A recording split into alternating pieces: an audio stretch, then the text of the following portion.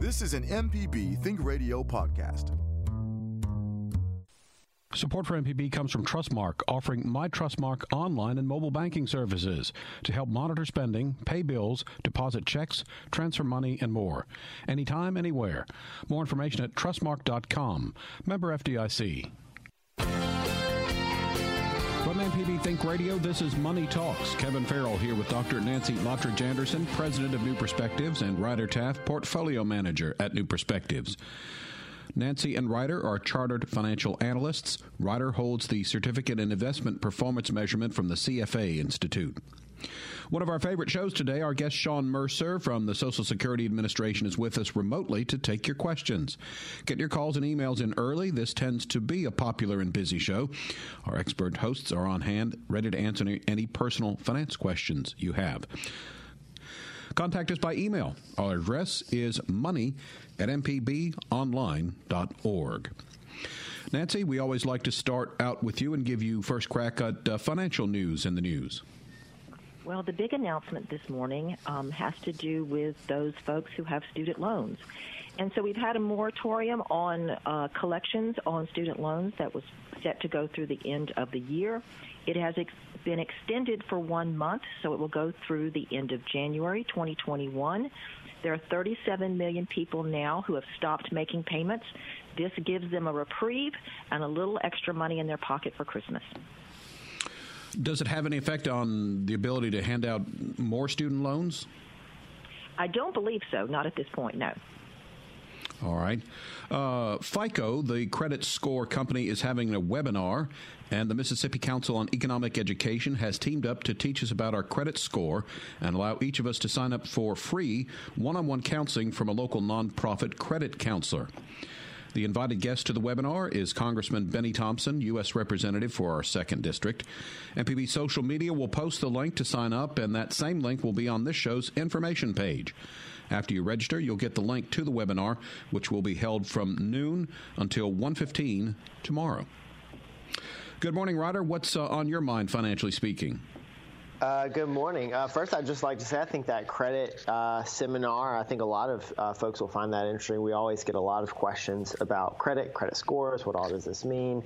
And it's a very complicated subject, so having someone to kind of help guide you through is always helpful. One thing I've been looking at recently is, since all this year, what an interesting topic has been price of goods and inflation. And, inflation has bounced back from, in the beginning of the year as people stopped spending very suddenly. Prices did decline, but as things got harder to find, prices started increasing again. And inflation expectations are just kind of creeping up and creeping up. They're a little higher, actually, than they may have been last year. So possibly a little bit of expectations of a heating up economy. This is Money Talks on MPB Think Radio. Our guest today is Sean Mercer, District Manager for the Social Security Administration. Sean, always good to visit with you. Thanks again for being with us today. Well, it's great to be on today, and hopefully we'll be able to answer some questions for our audience and cover some good topics that'll be of interest to all our listeners. As we mentioned, it tends to be busy, so we encourage folks to call in early, and we do have an early caller on the line. Let's invite Dan from Meridian. Dan, you're on the air with us. Go ahead. Yes, good morning. Thank you for taking my call. My question is not Social Security related, but I do have a question for the investment experts there. What kind of feedback can you give me on structured product as a portion of your investment for retirement? So Dan, first I would just like to say that it's either the SEC or FINRA or both. They have a special section on their website, a warning about structured products. So I want to start off with a warning about structured products. So in general, a lot of these are we will give you the return of the S&P 500, but you're not going to lose more than 10%, or something like that. Maybe you'll get twice the return of this stock, but you can't lose more than X percent. And so, banks offer these because they have clients on the other side who are structuring a weird trade or something. And they are able to structure something in such a way that they can make it sound appealing to a retail investor. Oftentimes what you end up is either limiting your return a lot more than you anticipate, or the risk is a lot more than the kind of marketing products put out there. If you are looking at those seriously, I would suggest read all of the fine print, all probably 300 pages of it, and just to see what are the real risks out there. A lot of times, for someone who is putting these things together, again, these can be immensely complicated products. For someone who's putting these things together, they know a lot more about how the market is expected to work than the folks they're selling them to. I generally do not advise them, and you often see us talk about similar structures on other products, such as insurance products, annuities, etc. I see. No, that's a great advice. I appreciate that. Nancy, what is your take, if you don't mind me asking? Well, I agree with Ryder, and I'll echo this idea of what happens is people are sold on the idea that they're going to get to participate in market growth, but they're going to limit their risk. And we always go back to, risk and reward are connected. And what happens most of the time when you read the fine print, you see how very limited that exposure is to participation in those upside returns. And you're giving away a lot. And more often than not, we see them inside of annuities, and they have all kinds of other extra things layered on, longer surrender charges, loss of that participation if you start to take money out beyond what they allow. So it's very limiting. Again, I would say, just like Ryder said, be very careful, read all the details. Okay. Thank you very much. Thanks for your call, Dan. This is Money Talks on MPB Think Radio. Sean, we're going to start with a Social Security-related email, and it says, "Good morning. I'm hoping you retire at age 62. That will only be a couple of years away. I understand that it might be advisable to wait a few months after my birthday in order to gain a little extra retirement income from Social Security. Is there a way to find out when the optimal time would be for me to retire at age 62? Okay, good question from our emailer there. And million-dollar question there. When is the best time to retire is going to depend on the financial situation that Nancy and Ryder could probably go over best with the whole picture. With us, we're just concentrating on what the Social Security benefits are going to be. Hopefully, our listeners out there have other means of income that play into their total financial package. But when you're looking at Social Security, there's a lot of tools available on our website at socialsecurity.gov. There's an estimator on there that can go in and give someone really close estimates about what they would receive at whatever time they chose, be it 62, 62 and 4 months, 62 and 6 months. The good thing about turning 62 is that individual can choose to pull the trigger, per se, at any time he or she wishes to, as long as they're willing to reduce their earnings from wages or net self-employment. So the question that we have there is no real answer to that. The optimal time for someone to retire is going to be whatever fits their personal financial situation. And we're not financial advisors at Social Security. We just want all of our customers to understand what their benefits would be and then plug those benefits into their total financial package to decide when would be the best time for them to take their benefits. Would there be greater benefits if someone waited, as you said, 4 months after they turn 62 as opposed to right on their birthday? Each month that an individual waits, their benefits are going to increase approximately 0.5 to 0.75% per month. And so they can use that retirement estimator and plug in those different dates and see exactly how much it's going to increase. So, yes, there is an advantage to waiting because you do take a reduced benefit at age 62 versus your full retirement age versus age 70. And And that answer to that is different for every one of our listeners, because for some people it may be 62 is the best time, and for other listeners it may be age 70 is their best time. So we just want the individual to understand, use the tools that are available to them on our website at socialsecurity.gov, and find out what would be the best time for them to choose when to draw benefits. Very good. If you have a question for our experts, you can send an email to money@mpbonline.org. We're discussing Social Security with friend of the show, Sean Mercer. Where can you find more Social Security information in addition to their website? We'll have that information for you next. You're listening to Money Talks on MPB Think Radio.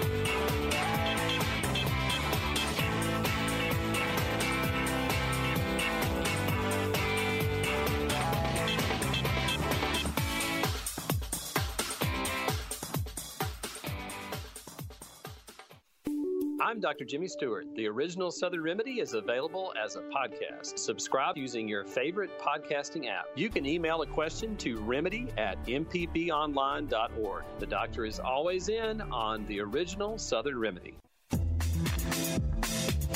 The information presented on Money Talks is meant to provide general information about the topics discussed and is not necessarily the opinion of Mississippi Public Broadcasting. The information presented does not create any type of relationship between the hosts and guests and the listening audience. Please consult a financial advisor or any other qualified professional for guidance about your personal finance questions.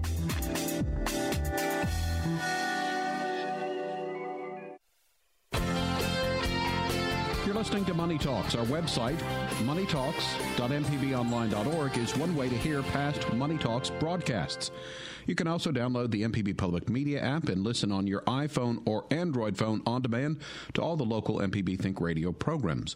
Kevin Farrell here with Dr. Nancy Lottridge Anderson, president of New Perspectives, and Ryder Taft, portfolio manager at New Perspectives. We're visiting today with Sean Mercer from Social Security, and just about every day at Social Security tweets out a tip or fact to help you better understand the government agency. So you might want to check Twitter for some additional information about Social Security. And before we get back into things, Sean, we called you friend of the program, and that certainly is the case. I always appreciate you coming on here and giving really concise information that's easy for listeners to understand. We've been doing this, what seems like almost about 10 years, I guess. It has been a long time, and we've had a lot of callers through the years, and hopefully that we try to keep a complicated subject interesting and informative.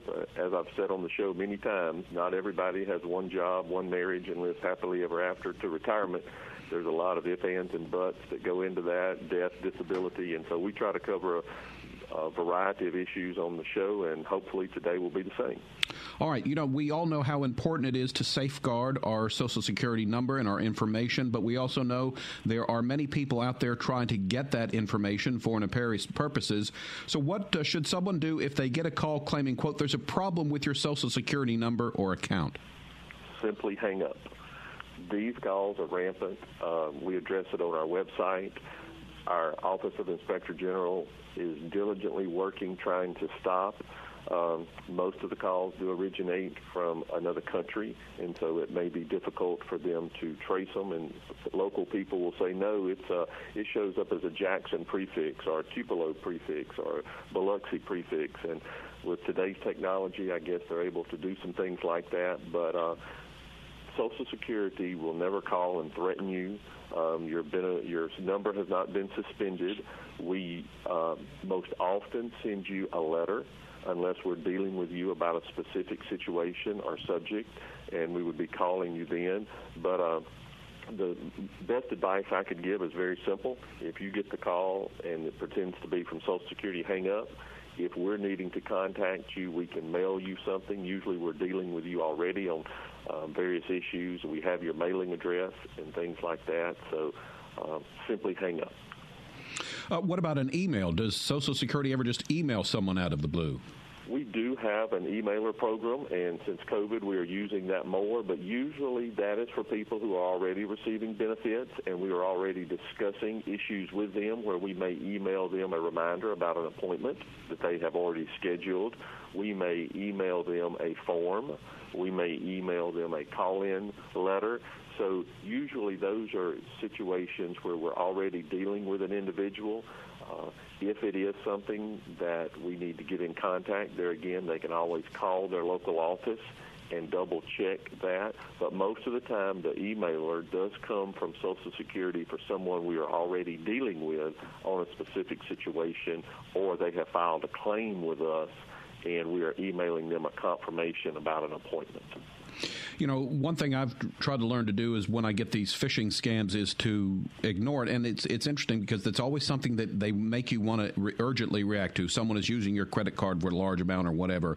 What I've learned to try to do, though, is stay calm and then independently contact whoever's trying to, you know, the credit card company or whatever, to verify what you got in an email or a text message and that sort of thing. So, Sean, could that be the same way you would go to the Social Security website and, again, maybe try to contact your local office to make sure and see if it's legitimate? That is correct. On our website, we have an office locator. You can simply put in your zip code, and it will give you your local office. The 22 or 23 offices we have here in Mississippi, from Tupelo all the way down to Gulfport and all the ones in between. And so by them simply putting in their zip code, it will give them the local number of their office in their district, and they can call that number from 9 to 4, Monday through Friday. And we have people answering those phones all day, every day, and they can just double check and see if there's anything going on with their situation. But for most of the time, when we send an email, it's for something that we are dealing with for an individual. It's just not out of the blue or anything. Someone has a claim or an appeal or a change for something in with their Social Security benefits. Let's talk a little bit about your website. It's ssa.gov, and this kind of goes back to our first email, but talk about the retirement estimator for us.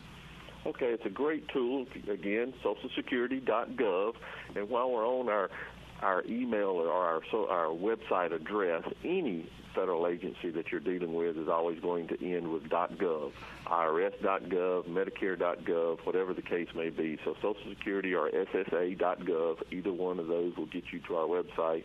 And on there, as you mentioned, we do have a retirement estimator. It's a great tool. I can go in and put in my specific information. It'll ask for some very personal, identifiable information. It is a secure website.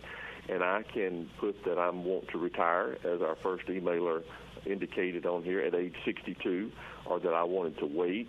I'm going to work part-time during my retirement. Will that increase my benefit? So there's a lot of different scenarios that you can put in with the estimator, and that it can give someone some very close estimates to what their benefits would be if they choose to draw their benefits at that time based on the information that they're giving us.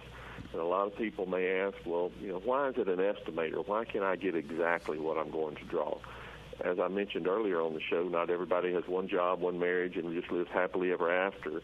This estimator is going to get you close. There may be some earnings out there that we have not posted yet from last year that may increase your benefits. You may be going to continue to work in retirement.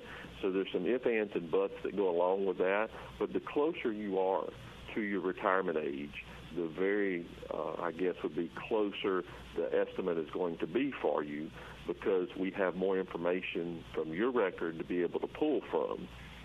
Another great tool that we have is a My Social Security account, again, available on our website. All of our listeners need one of those, even for those of us that are on the show today that are not receiving benefits. We can go in, get that My Social Security account, and I get one email a year from Social Security that says it's been 12 months since I accessed my account. I can go in, make sure my earnings are posted, look and see what my estimated benefits are going to be. I could order a replacement Social Security card. So there's a lot of things that we can do, even though we're not receiving benefits. So all of our listeners out there it would be great to have one of those, and we don't bombard you with emails or anything. As I say, I get one email a year that just reminds me it's been 12 months to check my account. Usually I've forgotten my PIN and password and have to ask for that replacement, things like that. But for people out there who are already receiving benefits, there's a lot more that you can do. You can change your direct deposit, change your mailing address, get a replacement 1099. So I say it works more like a online banking that you have with your financial institution, and it's just a way for you to control your benefits in a little safer way, because once someone accesses that account, they send you an email, and if you were not accessing your Social Security account, someone could have hacked it. They would send you an email to let you know. But other than that, you have control over your benefits. So two different situations there for a My Social Security account, someone that has started receiving benefits, and then for those of us out there who have not received or not receiving benefits, a My Social Security account is great for either one. This is Money Talks, and we're visiting with Social Security District Manager Sean Mercer. If you have a question for Sean or a question for Nancy or Ryder, send an email to money@mpbonline.org. Sean, the other day I was with a friend of mine, and I noticed that he was carrying around his Social Security card in his wallet, and I didn't think that was too good of a good idea. Talk to, if you would, about securing the actual Social Security card. That is exactly right, Kevin. Even though the card is made in the size of a credit card or driver's license, it should not be carried around. The only time you have to actually show the card, usually, is to obtain a job, and your employer may want to see that so that they can make sure they get all your information correct to turn into the IRS for your tax purposes, or if you open up a new account with a financial institution. Other than that, you probably don't need the actual card. You may need your number. There again, you need to decide who you're going to give that number out to for various reasons. If I'm going to purchase an automobile and I'm going to ask for credit, I may want to give them my Social Security number so that I can get a good credit deal, a good credit interest rate on my car that I'm purchasing. But other than that, carrying that Social Security card around is not very good practice.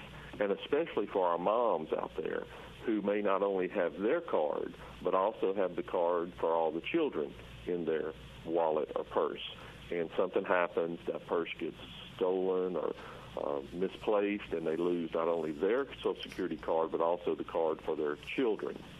I would suggest that, hey, if I needed the numbers, I could always write the numbers down in order of birth and have them. So if somebody steals that, they don't have a name and a date of birth to go with it. There is a Social Security number there, but I've lessened my chances of that number being out there in the public with all the information on there, or a very valid Social Security card that has an actual number on it that may be put in the hands of an individual who could use that in the improper ways. So do not carry your Social Security card with you, only for those times that you need it, and other than that, keep it up at a safe place at your home or in a locked box or wherever you choose to. I always like to look at mine every once in a while to see what my 12-year-old handwriting looked like and how differently my name has changed, at least the way I write it over those 50 or so years later. Let's get a call in before our first break, and it's Jeannie in Jackson. Good morning. You're on the air with us. Go ahead. Good morning. I have a question. I am, and this is a Social Security question. Starting February, I will start getting Social Security. When I talked with the young man, he gave me an estimate of what I would get, but I thought he told me it would not contain my earnings from this year, Social Security that was taken out of the earnings for this year. I just wondered, will it change once they have those earnings, or is the estimate that I got the estimate that will be what I will be receiving? Okay, good question. And the earnings for this year are not posted yet, so 2020 will be posted depending on when your employer turns them in 2021, and with electronic reporting, that happens usually pretty quick. It could happen in the first several months of the year, and that could increase your benefits. And the reason I say it could increase, because depending on what you made in 2020, when you start retirement benefits, we use your highest 35 years of earnings Actually, we look at your highest 40, drop your 5 lowest, and use your high 35. So if what you earned in 2020 is one of your highest 35 years, it could increase your benefits above the estimate that you were given. So you could see a slight increase. And the reason I say a slight increase is because it's only 1/35th of the computation. And you say, well, I know it's going to be, they're going to use it because I made a lot more in 2020 than I did in 1980. Well, you can't really look at it in numerical numbers to see what's the highest 35, because the further you go back in time, $20,000 in 1980 may be the equivalent of $60,000 in 2020. So they apply an indexing factor for those earnings that are in the past. So it's a little complicated, but in most instances, that last year's earnings does increase your benefit slightly, but it's only, a few dollars a month. But you should get a letter when those earnings post, and we do check that. The computer does that automatically, even if you continue to work past retirement age, and it may increase your benefit slightly for the years that you have extra earnings added to your computation. Thank you. Thanks for your call. We're discussing Social Security benefits. One of the fun facts on the Social Security website, ssa.gov, is the list of the top 10 baby names. We'll tell you what was popular in 2019 next. You're listening to Money Talks on MPB Think Radio.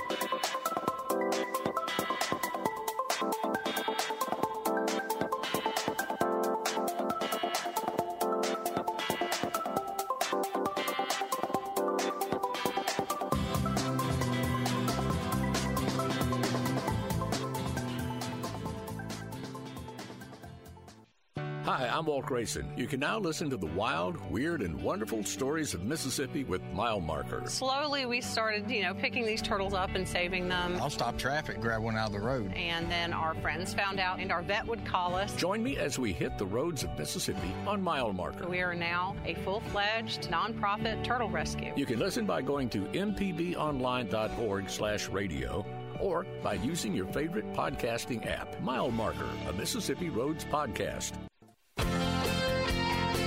This is Money Talks, MPB Think Radio's personal finance broadcast. Kevin Farrell here with Dr. Nancy Lottridge-Anderson, president of New Perspectives, and Ryder Taff, portfolio manager at New Perspectives.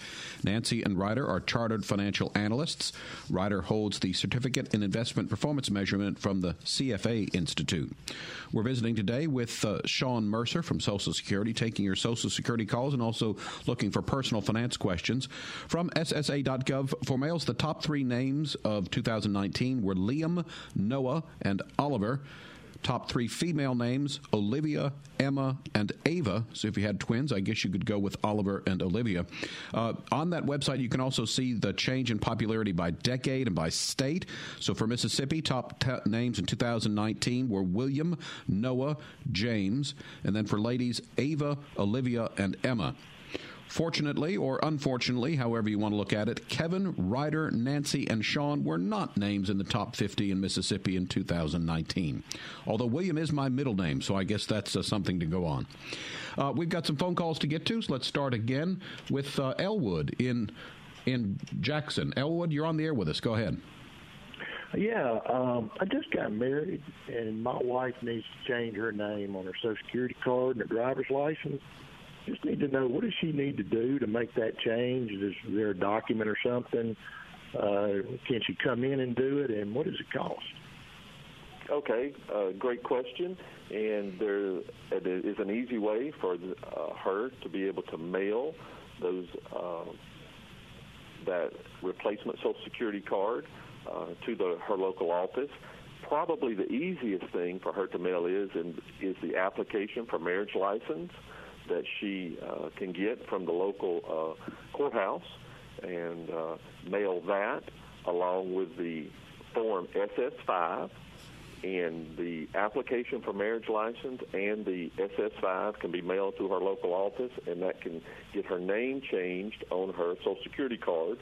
And for driver's license, you would need to contact the Driver's License Bureau. Can't answer your question there, but for Social Security with a name change, the application for marriage license is probably the easiest thing. That is stamped and certified by the circuit court person there in the county where you all got married. If there's not a name change for our callers out there who are listening, having a My Social Security account and a valid Mississippi driver's license is the easiest way for a individual to change their or get a replacement Social Security card. And is there any cost? There is no cost associated with getting a replacement Social Security card. There are 10 in a lifetime. It's not something we want to do all the time. And yes, believe me, we do see people who have burned through those 10, and then we have to go through a few extra steps to be able to try to replace their card. So as we mentioned earlier before the break, let's put that card up in a safe place, and you can have it when you need it. All right, Elwood, congratulations, and thanks for giving us a call. Let's move on next. Here's Mike from Vicksburg. Good morning, Mike. You're on the air. Hello. Yeah, Mike, go ahead. You're on the air with us. Yeah, I had two questions. One, when you go to the doctor, they ask for your Social Security number. Is that something that they can do, or can you just give them the last four number? Good question there, Mike, and some people do ask for those, and so I give mine to my doctor. They have information there stored, so that needs to be a decision that you make. Some have gone to the last four, and some still have the required, the complete number, but that is between you and where you want to have your medical treatment. So, yes, they can ask that, and some do ask for all of it or just the last four. Okay. Then I had another question. This is concerning Social Security disability. If you become disabled and you have a minor child that is collecting child support, does that child benefit give credit toward the child support payment? That is a question you would need to ask someone in the legal profession. Sometimes it does or does not. I don't know how that may be set up with your personal situation, but the situation that Mike is talking about there is most of us work and pay in enough to insure ourselves for disability, and then we also may continue to work and insure a family member, which would be children under the age of 18. And then the situation here, let's say Mike was drawing benefits, and then he had a child that was also drawing auxiliary benefits off of his record. So most everyone does that, but there could be an instance where you have not paid in enough to draw the auxiliary benefits for the child. So again, with your specific question there, Mike, you would need to contact your attorneys and see how that may be counted. Well, I'm saying that the child is getting a benefit from Social Security. Yes, sir, and that is fine. But whether or not they count that as your child support payment, we can't answer that. The child will draw those benefits regardless of whether it's counted as child support payments or not, because that's based on what you worked and paid in. But to answer your question specifically, we don't know that if it suffices for your child support payment or not. Okay, because I would say if you're not working due to disability, it seemed like it would. Right. They can answer those questions better. I appreciate your call, Mike. Thanks, Mike. Good to hear from you. You can send an email to money@mpbonline.org. As we mentioned, in addition to Social Security, your agency also does handle disability claims and Medicare sign-up. If you would, maybe, Sean, tell us a little bit about the basics of disability benefits. When you're looking at disability benefits, it's always based on what an individual has worked and paid in up until the time he or she became disabled. And our definition of disability is a little bit different than what it may be in the private sector that you may have with a private disability policy or through an employer. Ours is an injury or illness that's expected to last for 12 consecutive months or end in your death. So if I'm in an auto accident today and I'm really severely injured, but the prognosis is that I may be back in the workforce in 10 months after 3 surgeries and a couple of months worth of rehab, then my disability claim would probably be denied because I'm not expected to be out for 12 consecutive months or longer. So a lot of people don't really understand the definition of disability and what all goes into that. There are some automatic approvals for disability. We have some compassionate allowances that are available on our website. There are very serious medical conditions that usually, unfortunately, are going to end in death, and so those are some things that are on there. But a lot of us may have different disabilities. Age, education, and previous work history play a part in how a disability decision may be approved or denied. So Kevin and I could have the exact same medical condition, but our age, education, and previous work history is vastly different. That may be 2 different decisions on the same medical condition for individuals that file for disability. So really a complicated issue there. Actually depends on the circumstances of the individual that's applying and their age, education, and previous work history. Our website at socialsecurity.gov or ssa.gov has a lot of information that may enlighten some people on that. And so I would suggest that they visit that and see. And it is based on what you have worked and paid in up until the date that you become disabled. All right, got another caller on the line. This time we say good morning to Sarah in Clinton. Sarah, go ahead, please. Hi. So when I got married, I got my name changed with the Social Security Department, and they sent me a new card that says my new name. But when I file my taxes, they say that the name is not correct. And the Mississippi, when I got my driver's license changed, they said I had too many names. So how do I find out what's wrong and fix it? Well, whatever your name is, what we have on your record is probably what they're going by. And as we get more computer, sophisticated or integrated, however you want to say, we see the problem that you're talking about, Sarah, on a daily basis, because your name has to match exactly with the IRS, the Social Security Administration, and the Driver's License Bureau. So your name, they may not be recognizing everything that we have. Our characters may allow for more names to be on there, on your Social Security number and your Social Security card, but it may not match with what's on your driver's license and or what the IRS has. So you need to backtrack and see which ones are, and you can always see about shortening or changing that name on your Social Security card, but I would do that last. I may try to get my name changed at the other, maybe with my driver's license or whatever, to shorten it and keep it where it all matches. And as I said, we're seeing more and more integration with that so that it has to match exactly everywhere for you to be able to conduct business, per se, with those individuals. All right, thank you. Thanks for the call, Sarah. Sean, this is producer Liz. I guess I may need to straighten things out because for almost 30 years since I've been married, when I changed my name with Social Security, I put my maiden name as my middle name.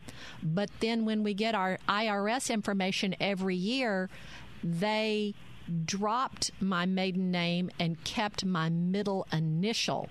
So sometimes I feel like I have alternate identities. And I would suggest that you get what you have on your Social Security card, your name, your maiden name, and your last name, and try to use that exclusively from this day forward so that you don't run into that, because it pops up at the most inopportune time usually for someone, and it may delay a tax return, it may delay you getting a driver's license, whatever the case may be. Usually the name is how you want it on your Social Security card and the way we have it. Most people have their name correct there. Not always. Some people have failed to change their name when they got married, or they used a middle name when they really wanted to use a maiden name. But my only suggestion there is be consistent and go forward from this day forward with consistency, so that hopefully it'll prevent any problems in the future. Yeah, and I know my brother had some problems in Arkansas when he went to get his real ID, which that's the gold star on your driver's license, which they pushed back to be effective October 21st, October of 2021. He's a junior, and so he had junior some places and not others. So if Mississippians still hadn't gotten their real ID that the federal government will require by October of 2021 for airplane travel and other things, this may be an excellent time to get your name all straightened out. Correct. We're talking about Social Security with District Manager Sean Mercer. If you know someone who doesn't speak English, well, they can still learn about Social Security, and we'll tell you how next. This is Money Talks on MPB Think Radio.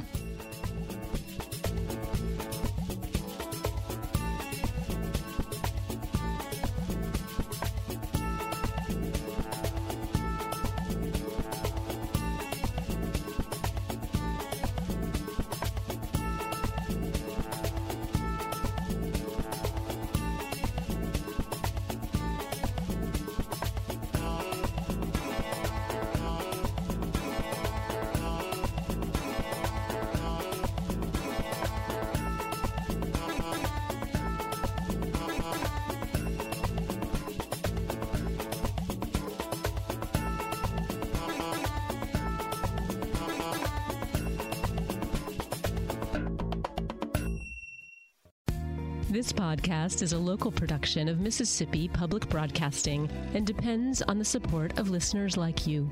If you can, please donate today at mpbonline.org. And thanks.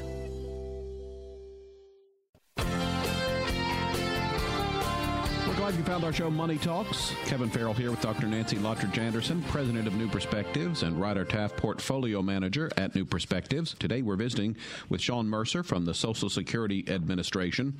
The Social Security website is available in 12 languages for those not proficient in English. Just go to ssa.gov.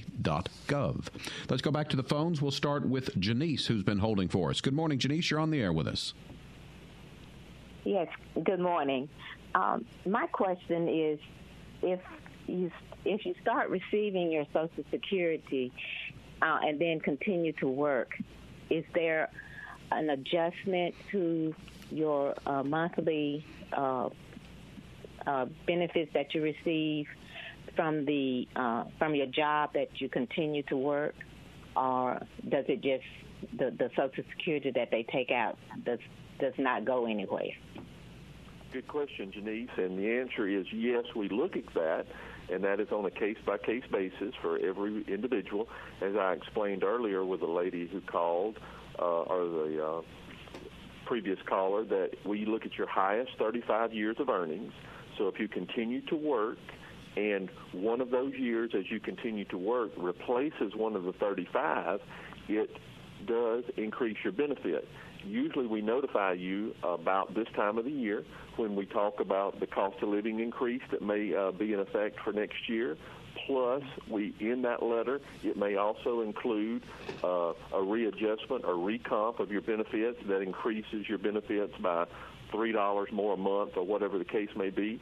Usually it's not a large increase.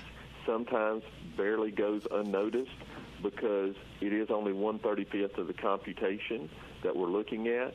But to answer your question specifically, it can increase your benefits if it replaces one of the years that we've used in your computation. If not, the money just goes back into the Social Security trust funds just like all of our money does. And unfortunately, as long as you work, FICA taxes are withheld out of your Social Security, out of your paycheck for Social Security. All right, thanks for the call. Let's move on next and going to Mitchell in New Albany. Go ahead, Mitchell. Hi, good morning, and thank you for taking my call. Sure. I'm wondering, I heard the answers and questions about getting married and name changes. My mother-in-law has been divorced for quite some time and is thinking about changing her name back to her maiden name. I was wondering what the process and cost would be. Thank you. Okay, Mitchell, there's no cost. The process is we have to see a court document that changes her name. So there has to be a legal name change. She can't just decide one day, I'm Smith and I want to go back to Jones. We have to see a court document or legal name change to be able to do that. A lot of times that's addressed in a divorce document.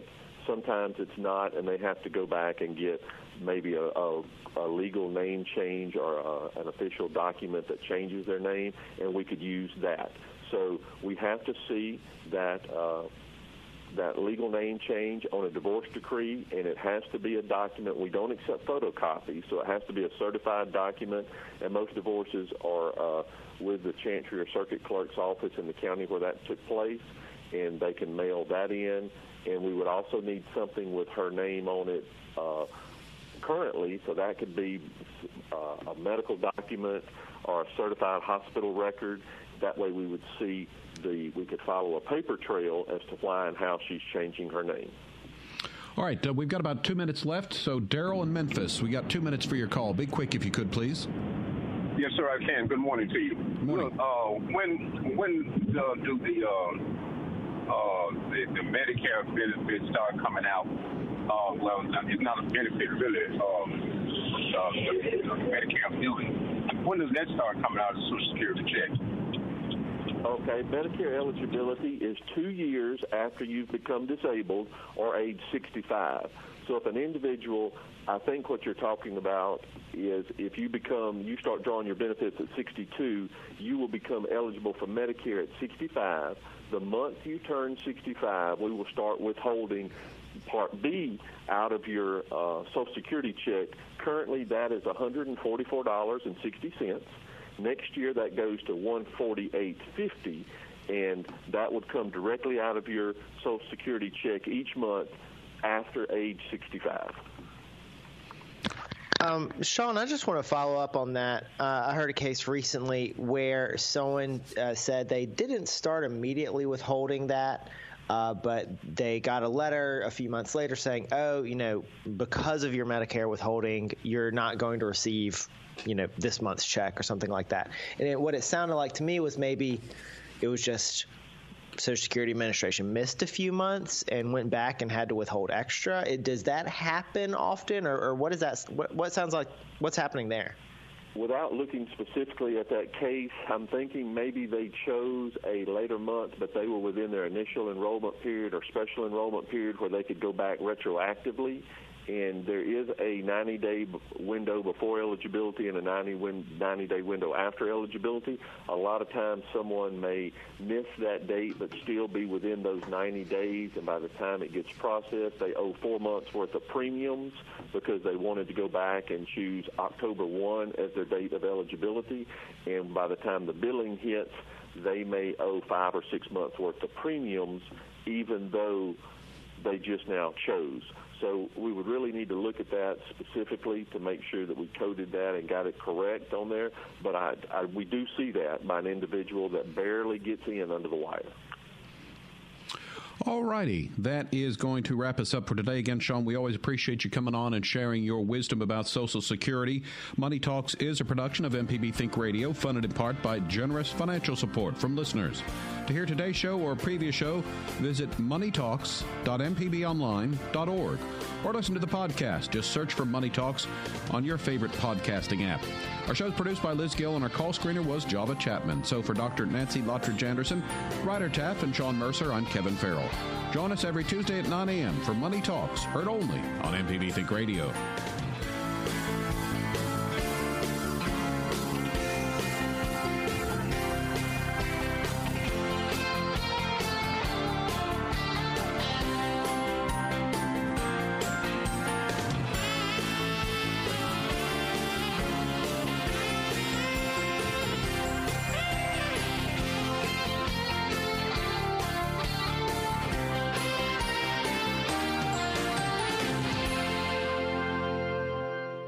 Support for MPB comes from Trustmark, offering My Trustmark online and mobile banking services to help monitor spending, pay bills, deposit checks, transfer money, and more. Anytime, anywhere. More information at trustmark.com. Member FDIC. This is an MPB Think Radio podcast.